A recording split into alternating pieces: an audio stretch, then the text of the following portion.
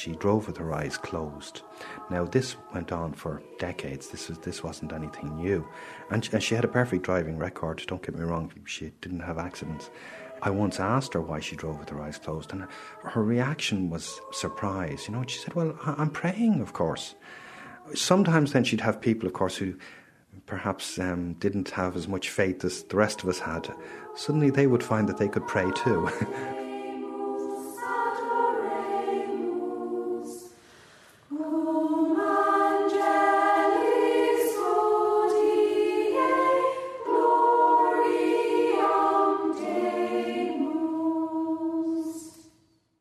My granny died on August 6th.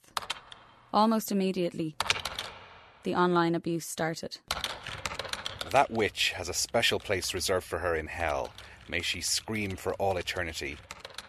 She was an evil influence. Don't be afraid to be happy when people like this die. The world is a better place without them.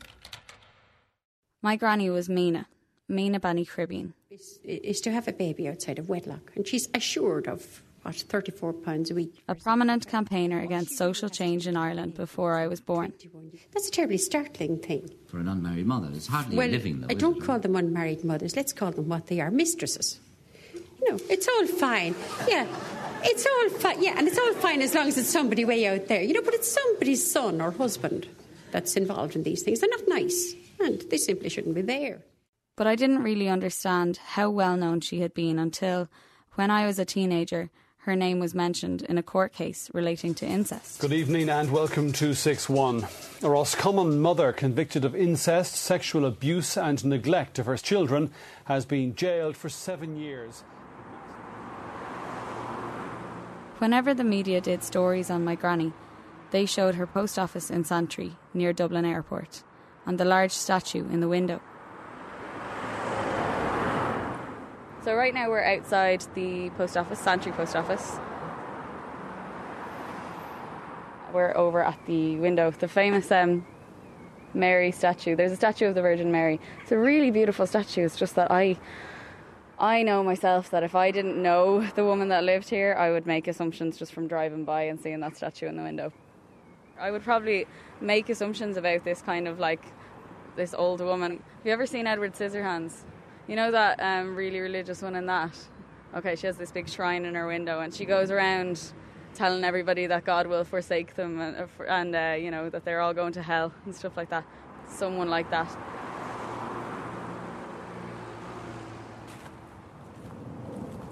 The woods behind the post office are where Mina Banny Cribbean began life as Philomena Lawless in 1928. She lived in a cottage in the grounds of an ascendancy estate. The woods were her playground. It was a lovely childhood because you were very close to nature. You were surrounded by trees and birds and... She told me this story about when she was young.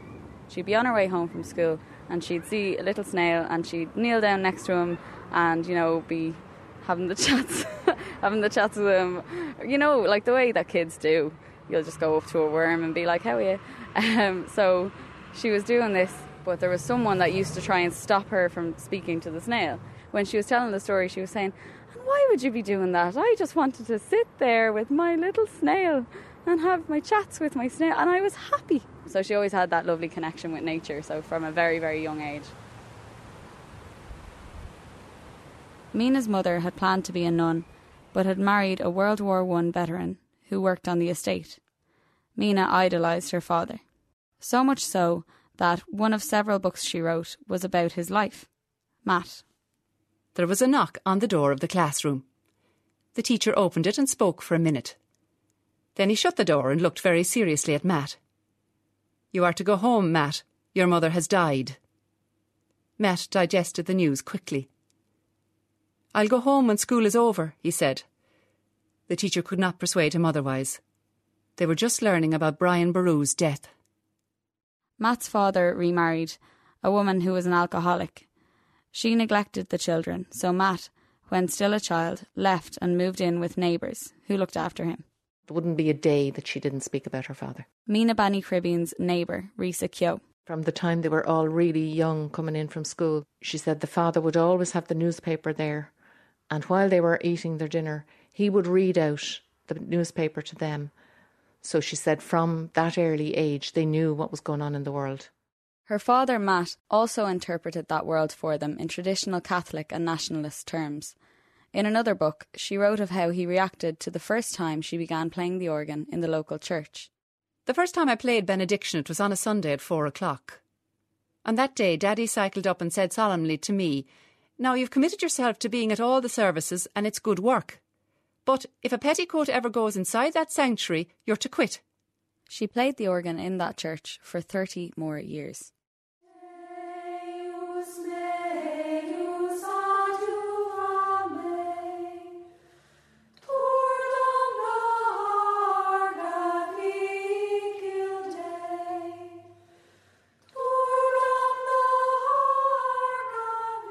When Mina was a young teenager, she met a soldier who was billeted on the estate.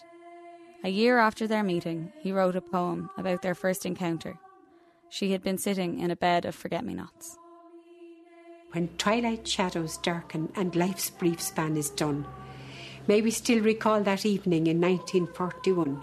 May we meet beyond that shadow land within the golden fort, near a bed of blue forget-me-nots like those of Santry Court. Mina joined a religious order but left for medical reasons before profession.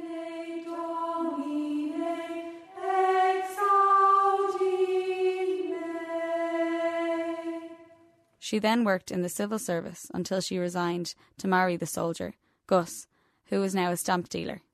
Gus had had a tough life. He was abandoned by his mother. Their son, Cullum, remembers Mina's and Gus's relationship. She had huge respect for my dad and his abilities. In that sense, she idolised him. He trained as a journalist and he taught her. They did the Ballymun Gazette together, so he would have been showing her how to write for a magazine. In the early 60s, the post office in Santry became available and Mina took it over. There, she and Gus raised 6 children. Another memory I have is the typewriter going all the time, because both herself and Dad were always writing. So that's something that will stick in the back of your head, the clack-clack of a typewriter. Irish Press, April 26th, 1973. Irish Catholics are forced to worship in the language of their conqueror.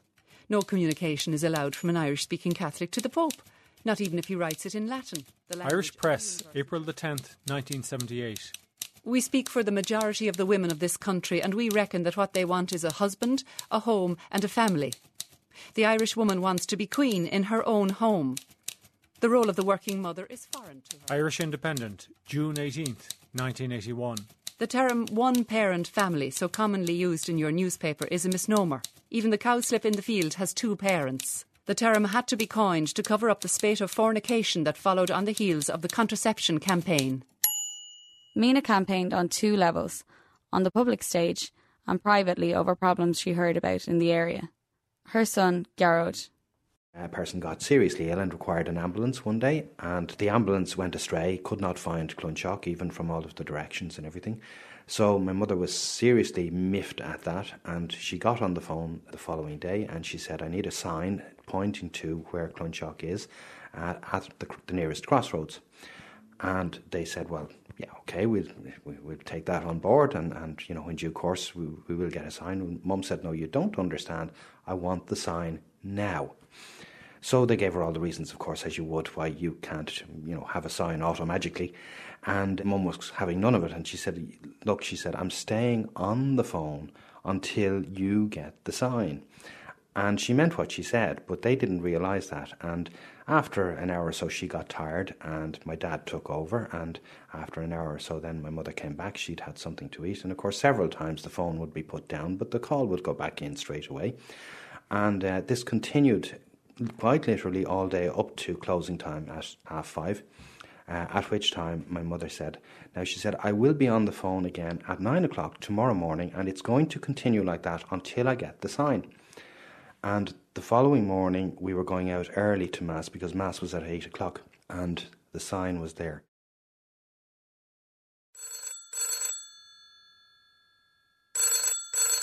She was an enemy of bureaucracy. She ran a post office, but she sat next to the phone. for other people to be ringing in about this query or that query. And these people that would come into Mina, they would have been like myself in the early days. They would be too shy. Risa Kyo. They wouldn't have the confidence to know what to say. So Mina would make the phone call for them. Usually it would be people who were told by the Department of Social Welfare they weren't entitled to a pension or a disability benefit or an unmarried mother's allowance, whatever it was called. Mina's son, Colm. And she would find a way to get it for them. And sometimes she would be screaming on the phone, telling the officials at the other end that they had to do this and it was an absolute disgrace and so on. You'd know then when someone on the other end would say, well, I can't help you. And then you would know she would say, well, get me someone who can. And sometimes they'd be talking to her and they'd say, hold on a moment, Mrs. Crippen. And then they'd put their hand over the phone and say, is that mad Ellen from Santry? Get that done, will you? Yes, we'll have that out to you today, Mrs. Crippen. You could go through about 3 people before she'd get to the top, because she wouldn't hang up until she got to the top. And if she didn't get the satisfaction at the top, you would know when she would say, now, little girlie. Or if it was a man she was speaking to, she would say, now, sonny boy. And you knew at that stage that this battle was only beginning. You have to remember she taught an awful lot of people for the civil service exams, and she got them into the civil service. And so when she needed to find out information about how things worked, she could ring them. When I joined the civil service first, I couldn't believe that there were only country people in it, except the people from Santry, Ballymun or Clonshock. There were no jobs in the 70s, 80s for us, especially for people who didn't have much of an education. So Mina said, send the girls over, and she would do a few lessons to try and get us into the civil service. So one by one we went over, all my sisters and brothers, one by one went into the civil service through the lessons that they got with Mina. And to this day, there are 5 of us still in there. She had a phenomenal memory and complete recall. Her son, Garrod. So she was able to teach from memory. She didn't need books. The post office is the closest part to the road, and you've got the road just passing right by the house. You've got a little courtyard outside it. If you go to the left of the post office and around the back, you'll come across a prefab. We call it the hut. Don't know why, we just call it the hut. It's where she used to do her grinds. People think that she was all the time trying to bludgeon her way straight through, but she was actually brilliant at finding ways around things. I'll give you an example. She had a girl she was doing singing grades with. She had learned the theory and she was a brilliant singer, but she had a very flat Dublin accent. And this invaded her song and she failed. Now, any other singing teacher would say, I wonder what we're going to do with this. You're going to have to go to elocution classes. That wasn't Mum's way. The quickest and the best way around that was, right, there's the song that has to be learned, and this is the person who has to learn it. What can we do differently? So she taught her the song in German. The girl knew no German, so she had to pronounce the words as Mum told her. And she sang the song in German, repeated the exam, and got it. The way the country is going, you regret the way the country is going. Yes, a tiny pocket of people. They say their things. They say they get their catchphrases and they get them across. They don't represent women. They're not doing anything for women. They certainly don't represent the housewife, the married mother at home. Outside the home, Mina and her husband Gus continued to campaign against a changing Ireland. You see, every organisation I ever started, I knew one of my opponents would always be Mina, because while I was trying to change the world, and Mina was trying to keep it at a standstill in every sense of the word. Frank Crummy campaigned for the abolition of corporal punishment in schools in the late 1960s. And I attended a debate in Bolton Street Tech one time when Mina arrived in with a girl of 17, and Mina shouted. Now remember, we're at a students' debating society, and we all know what students are like. And Mina announced to the whole audience that this is one of my pupils whom I cane, and she appreciates it. And needless to say, the students shouted, demonstration, demonstration. Garrod, their son, remembers his parents being more nuanced. I do remember them railing, in writing actually, against the physical assaults that were going on in schools all over the country. They really could not stand that. They did not see the relationship between that and education. If a 4 or 5 year old child decides to be bold, there's no power in heaven or earth will stop that child from howling or from running around, except a quick slap. So that to scrap that just means that our lives are now governed by bold 4, 5 and 6 year old children. In 1969, I was on the Late Late Show on the panel, and when the programme ended, a member of the audience took a swing at me. That was Gus.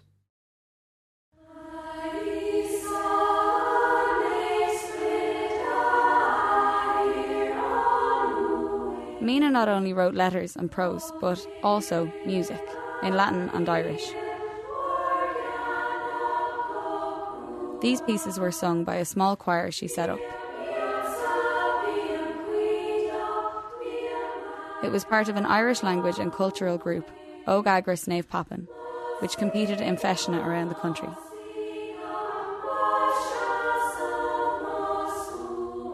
We were quite shy, but she had a way of getting around this. There was no fuss made. If you started to say, I can't do it, she'd say, of course you can, you'll be grand. She'd put the confident ones up on stage first. You know, we would then just follow suit. We didn't have time to think about it. The confidence that I got started at that age.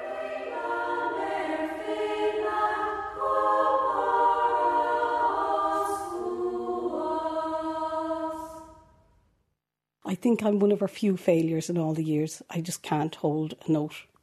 So much so the choir used to pay me to shut up and mime. Rose Connell was a classmate and friend of Mina's daughter, Ida. My family situation wasn't the best. My father was an abusive alcoholic, and after one particular hiding, I slipped out and went to Mina's and just knocked on the door and turned up, and I remember Mina looking at me and she's going, "You all right, Rosanna?" And I said, "Yeah, Mina, where's Ida?" And I didn't want the attention, but she knew something was up. And she never said anything. "Do you want a spud? Do you want some gravy?" And I went, "Yeah, love that. You get your lunch there." Always got lunch in Mina's. And I sat down, ate it, and went and found Ida.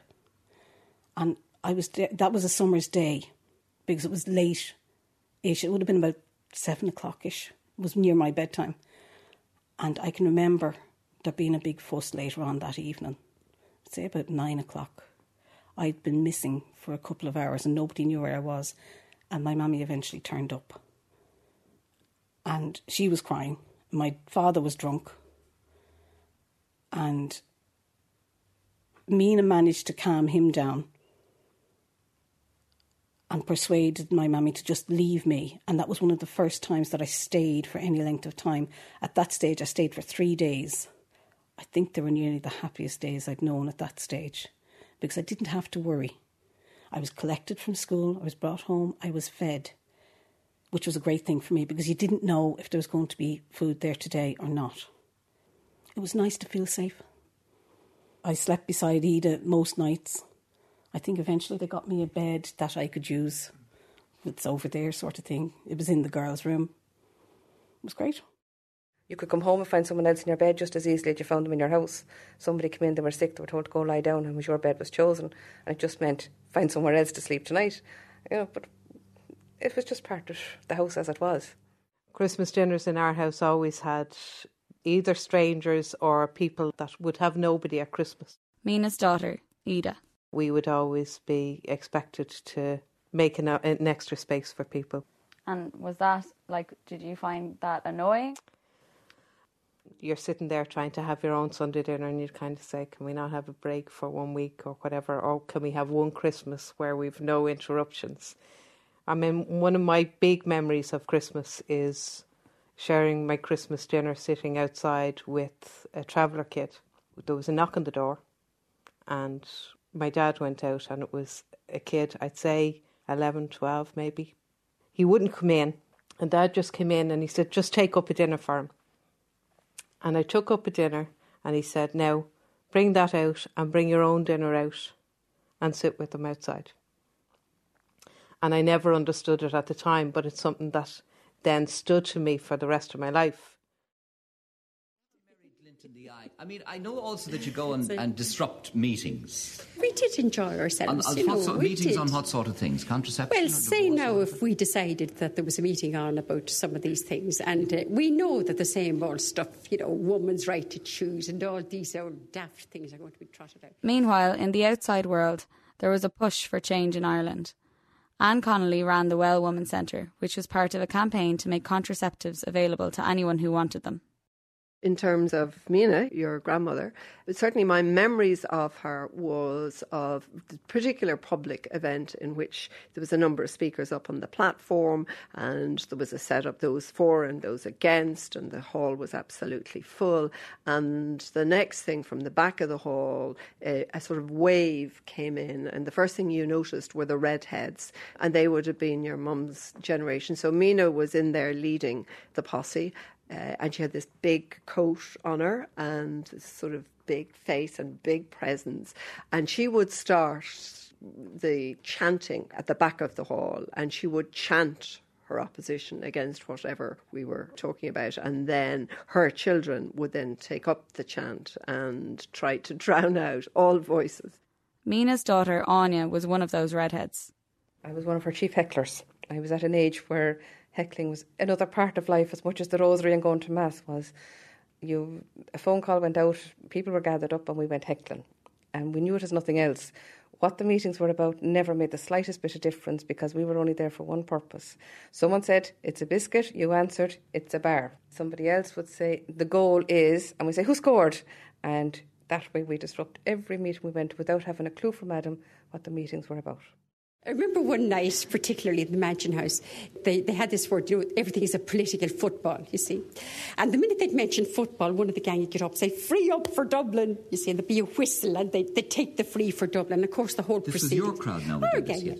The whole thing would be held up, you see, while they take the free up for Dublin, So they went along frantically through their scripts, and everywhere they had football, and here they were looking for another word for football, because, you see, the sentence wouldn't read, But that kind of thing, yeah. Sure, if we didn't enjoy it, life wouldn't be worth living, would it? And you come out after disrupting the meeting and you have a good laugh about it, Of course, we have a good laugh inside as well. So we have a good laugh most days about most things anyway.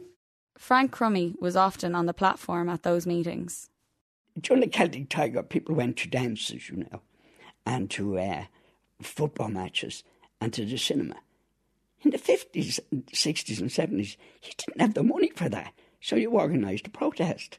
At every meeting that Mina turned up at, whether it was contraception, anything, she always made a scene. The various debating societies around would invite you as a speaker. And of course, they wouldn't want to have a debate if Mina wasn't there, because she was going to make it a great night. And what kind of things did you do to disrupt her efforts? I'd be in the audience of the Late Late Show, and Mina was on the same row. And when the camera wouldn't be on me, I would throw kisses to her. And eventually she exploded. And of course, you've got yourself good television. She was a sort of black and white caricature. And when it comes to Mina herself, did you have a respect for her or did you dislike her? Being honest, no, because what she wasn't doing was engaging in a debate or a discussion. Her approach was to try and to shut down the meeting. She was a woman I would have loved to have sat down and had a serious conversation with. In other words, where neither of us were playing to an audience. Do you know what I mean? And there was no mileage in being disruptive or screaming. I think there was some basic understanding maybe about the motives that lay behind it, and a recognition that it was about a fear that they were going to lose in Ireland, that us, the next generation, didn't fully appreciate the values behind it.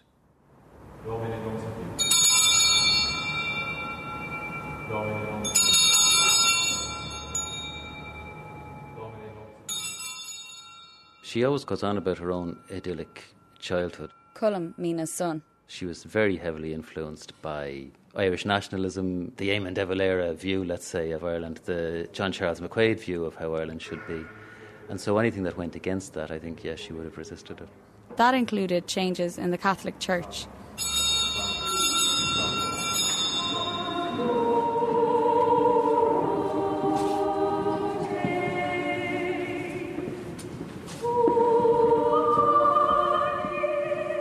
The Church of Mina's childhood did not have Mass in the vernacular, so she stuck with the Latin Mass. Her daughter Anya followed suit. I did what she had wanted to do herself. I joined a religious order in Spain, and the day I told her I was going, although she was heartbroken, she still felt honoured that one of her children had been chosen. The first 3 years were very normal, letters back and forth, phone calls back and forth. And after 3 years then, contact became very sparse. They weren't allowed to contact me. For the simple fact, when I joined the order, Mum was part of that particular church I was in. And after a few years, she decided, no, it wasn't the right place to be. She never tried to impose that on me. Never rang me saying, come home immediately, it's the wrong place to be. But the order I was in decided she was a bad influence on me once she was outside the realm of their church as such. So they cut off contact and told me that my family had cut the contact.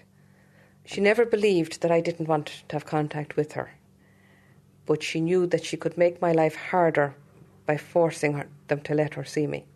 She had on 2 occasions come out and got solicitors to get a court order to let her in to visit with me. But we always had to have somebody else with us. I was never allowed to visit on my own with her. And she knew then that that was going to make life harder for me. So she let it go, hoping that one day I'd see what was happening and come home. Mina continued her public campaigning against contraception, divorce, abortion, sex education in schools, and the contemporary attitudes towards unmarried mothers. I didn't flippantly talk about unmarried mothers. I spoke about mistresses, and I refused to call them unmarried mothers, if you want to know. I don't think they deserve as dignified a title as that at all. Rose was the classmate of Mina's daughter, Ida. She had been minded by Mina as a child. When she was 24 and single, she came to the house with news one day. My parents were gone, so Mina was the next nearest one that I could tell, so I was very nervous. And it was a bit of a shock to fall pregnant, but what the hey. But the thoughts of going in and telling Mina that I was pregnant, but she just went, right, now, what are you going to do? And that was it. It was just, let's get on with it. Let's sort it. I'm an unmarried mother. I have 3 children. I think there are people who have not only committed for the sin of fornication, but caused me to pay for it. From her staunch belief and what came across on television, you would have said that this woman wouldn't even tolerate them in her house. But my children were as welcome there as any child. And she was granny to my 3 children. She was accused of refusing to serve women who were unmarried and who had babies. But Mum had the last laugh because she actually had a girl employed who had 2 children outside of marriage and had them in the office area with her because she had nobody to mind them. And there was somebody actually came in one day accusing Mum of being against unmarried mothers and doing all kinds of stuff. And the girl stood up and said, hold on a moment, she said, I'm an unmarried mother. And they had to go off then about their business. This was the kind of thing, though, that went on. Divorce, as far as I'm concerned, if you're discussing divorce, you're discussing adultery. And call a spade a spade. 6, thou shalt not commit adultery. That's as easy as that. I went off and I got married. Risa, the neighbour's girl Mina helped to get into the civil service. The marriage didn't work after a while, so again I went over to talk to Mina, because you could always go over and talk to Mina. I said, what about divorce? I said, knowing that that wouldn't sit too well with her now. You do understand, I said, I do actually have to do this, because if I don't and anything happens, my husband can walk straight back into my house. So she said, yes, you do. What she said to me in that regard was, love the sinner but hate the sin. So when she was on radio or television, she would be saying, this is wrong, thou shalt not. But that was about the sin. But when somebody came to her who was a sinner in Catholic perspective, she would help them out every way she could. I'm Labour, and I managed to convince her a good few times to vote Labour, even though it would have gone against a lot of her instincts. Padraig, her son-in-law, But then she'd laugh at me sometimes and say, everybody is calling me right-wing. Sure, I mean, I believe in free education and free lunches and to feed the poor and everything else like that. And I believe the state has responsibilities to do with that. It shouldn't just rely on charity. And I said, Jenny, you're a communist. You know, that's what I mean. A lot of the time, okay, so she was conservative when it came to social values about divorce and contraception and abortion and things like that. But in the economic way, she was as left-wing as me, if not further. The difference between her and me is that she had the courage to actually live it. You know, she gave things away for nothing, while I was always saying, you know, they won't appreciate it, because there was limitations to mine, you know, but there's no limitations to her generosity and stuff like that.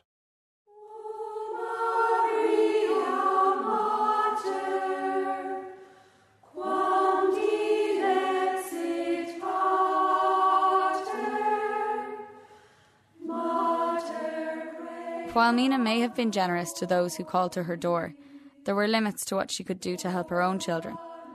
Her daughter, Anya, was 17 years in the convent in Spain, still being told that her family didn't want any contact from her. I found a letter on the Mother Superior's desk from Mum that I wasn't meant to see. And a week after I read the letter, I asked, was there any news from home? I was told no. And I knew it was a lie. So that's when all my doubts started. And that started the progress then for coming home again. She always thought about me. Always hoped the doorbell would ring, she'd open the door hoping to see me there. And then the day I did ring to tell her I was coming home, she got such a fright she put down the phone without waiting for details of what flight. And when I arrived in Dublin Airport, the whole family were there, and Mum had a big bouquet of flowers in her hand, which I found out later were meant for me, but she forgot to give them to me. She was so overjoyed to see me. She'd always hoped that I would come home, and that I'd be home before Dad died. She did get home before Gus died, but his health was not good. When Alzheimer's set in, it was very difficult, both for Mum and for Dad. Mina and Gus's daughter, Ida. There was a period of time where Dad started calling Mum Granny, and Mum found this very upsetting, and she'd sit down and try to explain to him, and she'd say, look, Gus, I'm not Granny, I'm your wife. And one of the days, Dad looked and he said, well, where's Granny? And Mum said, Granny's dead. And Dad started crying. Because for him, it's the first time that he's heard that Granny's dead. Mum suffered those years because she'd lost him long before he died. Anya cared for Gus for a while, and then Mina helped her get a job in the civil service. And Anya got her life back on track. Things weren't so straightforward for Mina, though, when it came to helping another of her children, her son, Micheál. He was a genius. He obviously got my mother's brains. Unfortunately, he had this, I call it a streak in him, where he had to have a challenge. He always had to be challenged. And of course, normal life isn't like that. In fact, most people don't want to be getting challenged every minute of every day. They want to be able to just breeze through life if they possibly can. I think he always wanted excitement and was always looking for excitement. I don't know how much he got involved in, whether he did drugs or, you know, how many crimes he was involved in. I can't tell you. I don't know. In 1984, Micheál was arrested and charged with burglary and possession of a firearm. He jumped bail and went on the run. To be honest, I don't think she ever believed that he was capable of doing any of the things he was accused of. Like any mother with any troublesome son, and my mother was trying to protect him. I presume she was as protective as she could, and also felt that people were out to get her through him, and so that she might have seen that, okay, maybe he had done some things wrong, but they were being made much worse to make her look bad. And we were wondering, would he turn up at our wedding? He never did, but the guards did. The guards came along and they sat in the lobby waiting for him to turn up. I know that she suffered when he was away, but I also know that she used to love when all of a sudden she'd get a phone call, crossword clue number in such and such a paper, and she'd read the clue, and it wouldn't be that he wanted the answer, there was something in the clue for her to read. So that was his way of keeping in touch with her. He never said, hello, Mum, this is Micheál. That never was the start of a conversation, obviously, because you never knew who might be listening. So it was just a case of crossword clue number, and they'd go on from there. But at least then she knew he was all right.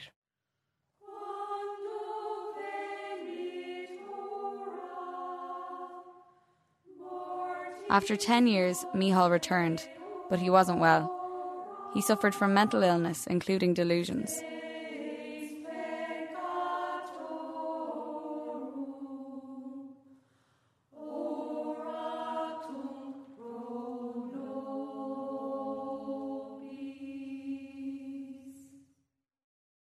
In the mid-1990s, Mina gave land beside her house for a new primary school, one that would teach Irish and traditional Catholicism. But Mina and the school principal fell out with most of the parents. The divisions in this complicated and emotive dispute became apparent with the separation of children who all previously attended the same all-Irish school. 25 of them were today crammed into one room with a new teacher on the first floor of one of Ballymun's towers, while another 5 remained in the original prefab building and were being taught by the school principal. This building is the building that used to be the school, and it's really sad because it's in bits now, and I'm sure there's mice and stuff like that. It's really sad to think of it, because first of all, it used to, my first memory of it is being in the school and having our lessons there and getting our cheese toasties and stuff like that. The row is over the fact that the principal is teaching a catechism, which dates back to the time of Archbishop John Charles McQuaid. They're all coming home with all the stories of the devil come, Lucifer they call him, and their mammies are sinners. Some of the parents are single parents, their mammies aren't married and their mammies are sinners. And she's taken them out of the school here and brought them into a little building at the back, which Mina Banny Cribben calls a chapel, and she's put headscarves on the girls and they've taught them the Trinidine schism of religion. And the situation is further complicated by the fact that the school is built on a site owned by the woman who runs the post office next door. And she has said that she'll lock the gates of the school if she gets any further trouble from the parents. I have a constitutional right not to have any other religion taught on my property other than my own.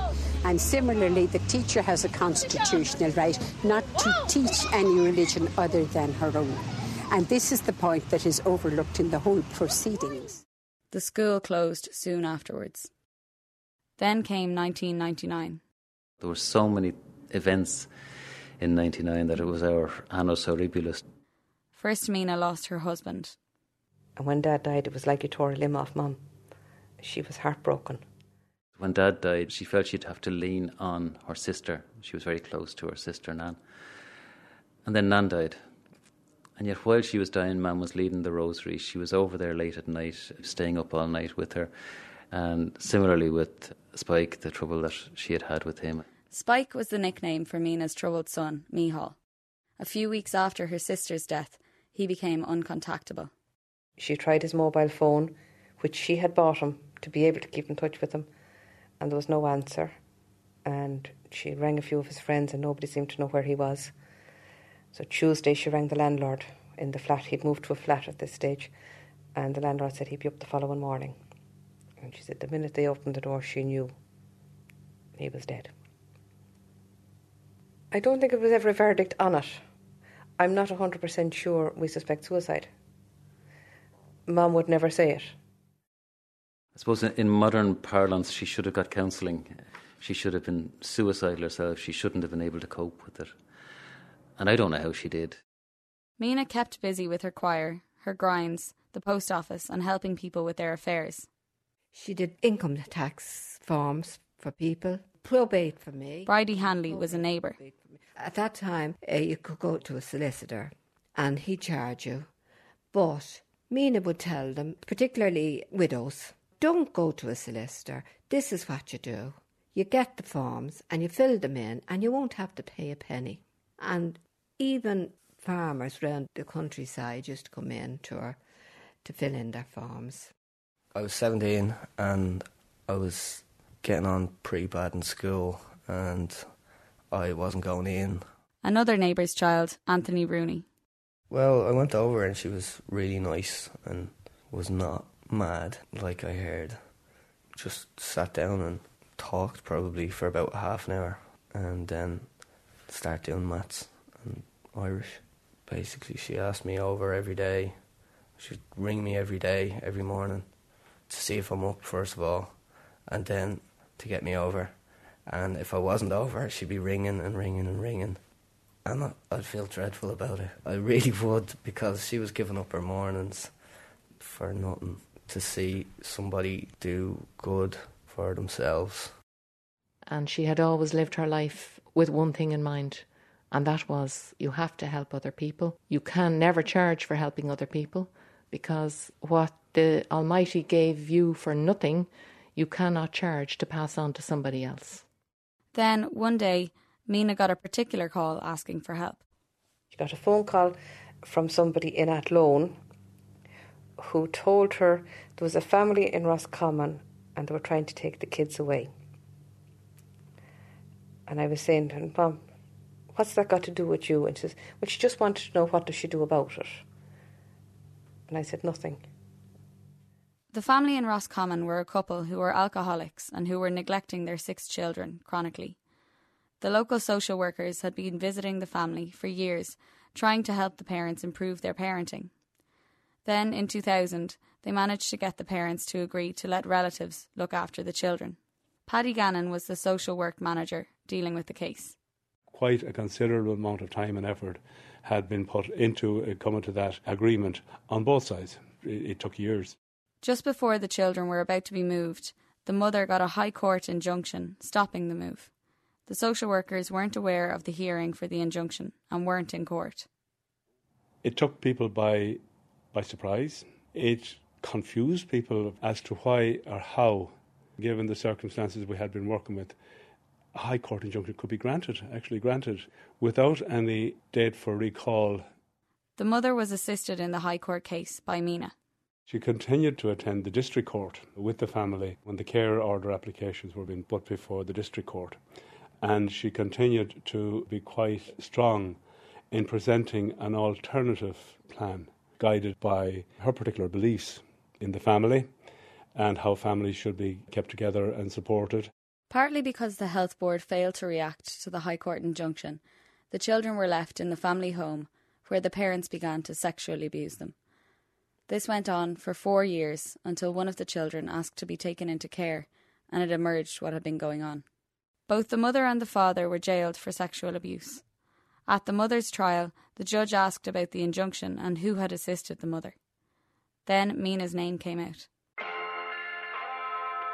Now, before we go to news and sport, we're going to come back to the Roscommon inquiry.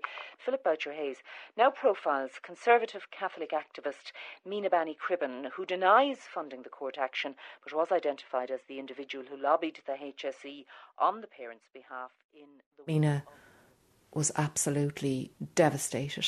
I had never seen her in such a state. She was in tears. Mina had no idea what had gone on here in the background, that her intentions definitely would have been to make sure that children had a mummy and a daddy, and she obviously wasn't given the full facts by whoever asked her to do this. She had a very strong conviction about supporting families, which, is valid. Paddy Gannon, social work manager. But she carried it probably to an extreme.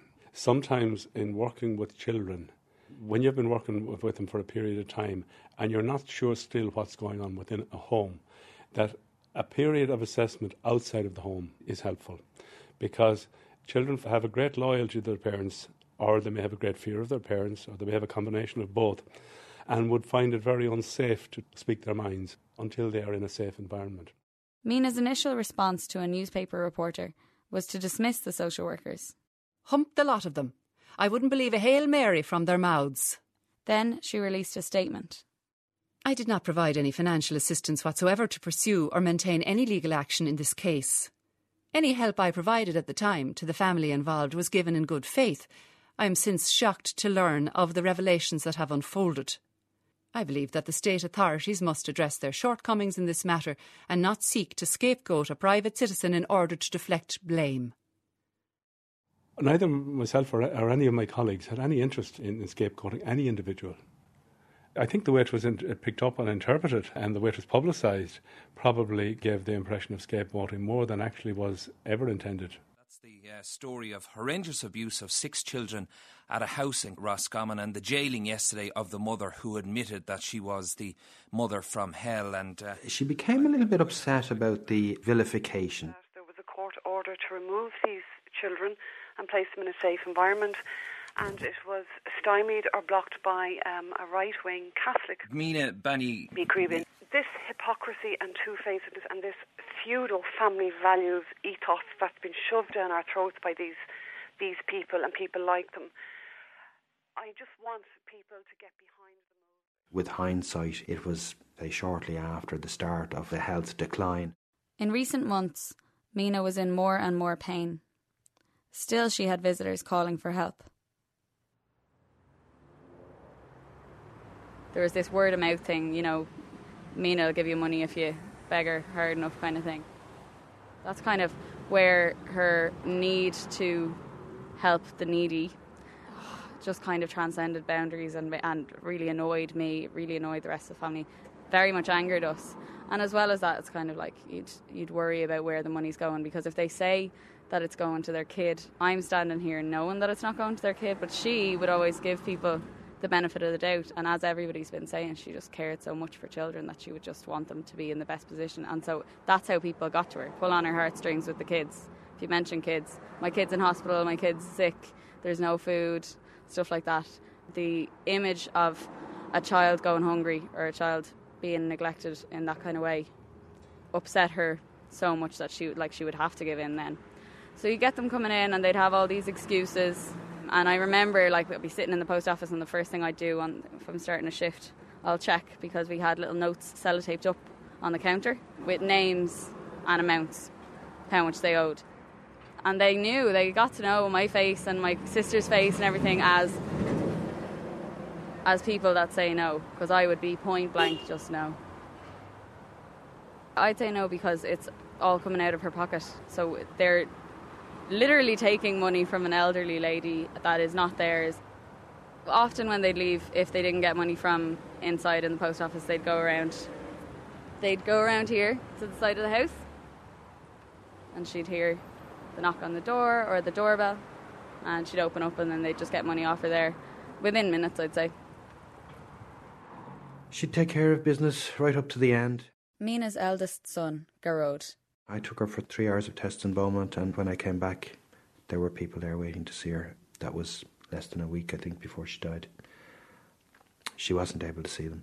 She tried, but she got physically sick and had to go to bed. But that was more or less the end then, at that stage. She ended up in hospital, diagnosed with leukemia. The doctor came in and she had been told it was serious and she might have 3 to 6 months. But when the doctor told her it was a week, and she said, "A week?" And then she said, "Okay." The doctor was much more upset than my mother. She just said, "Well, you can't tell me when I'm going to die," to the doctor. Only God knows that. And the doctor agreed with her. I think he would have agreed with anything she said at that stage. She said, "I'm seeing more and more of Gus. He's here with me more and more." And I went, "Well, the next time you're feeling bad," I said, "you go on. Don't hang on for us." And she said, "I won't. I'm going to go to Gus." We had just finished the rosary when Mom's breathing was gone at that stage. It was gone very laboured, and the last one was just like it went right down through her body, and just like she was saying goodbye.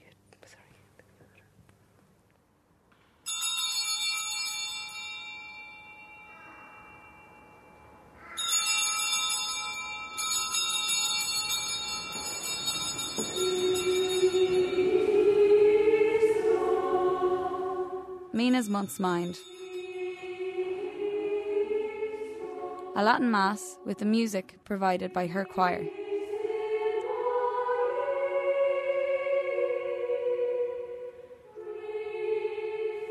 One of the things I'm finding extremely difficult is going into work in the morning.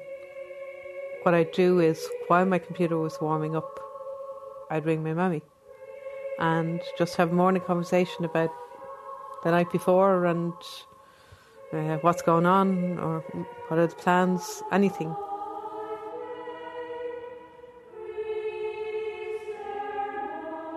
I'm the type of person who likes a lot of variety. There was so much of life that happened through her, and I just missed that constant interaction.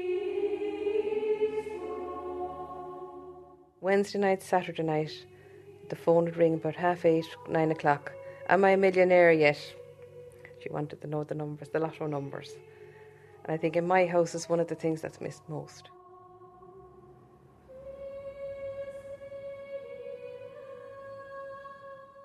My son got his Leaving Cert results shortly afterwards, and the first thing I did was go for my phone to ring Mum. So yeah, it's hard to know that she's not at the other end of a line.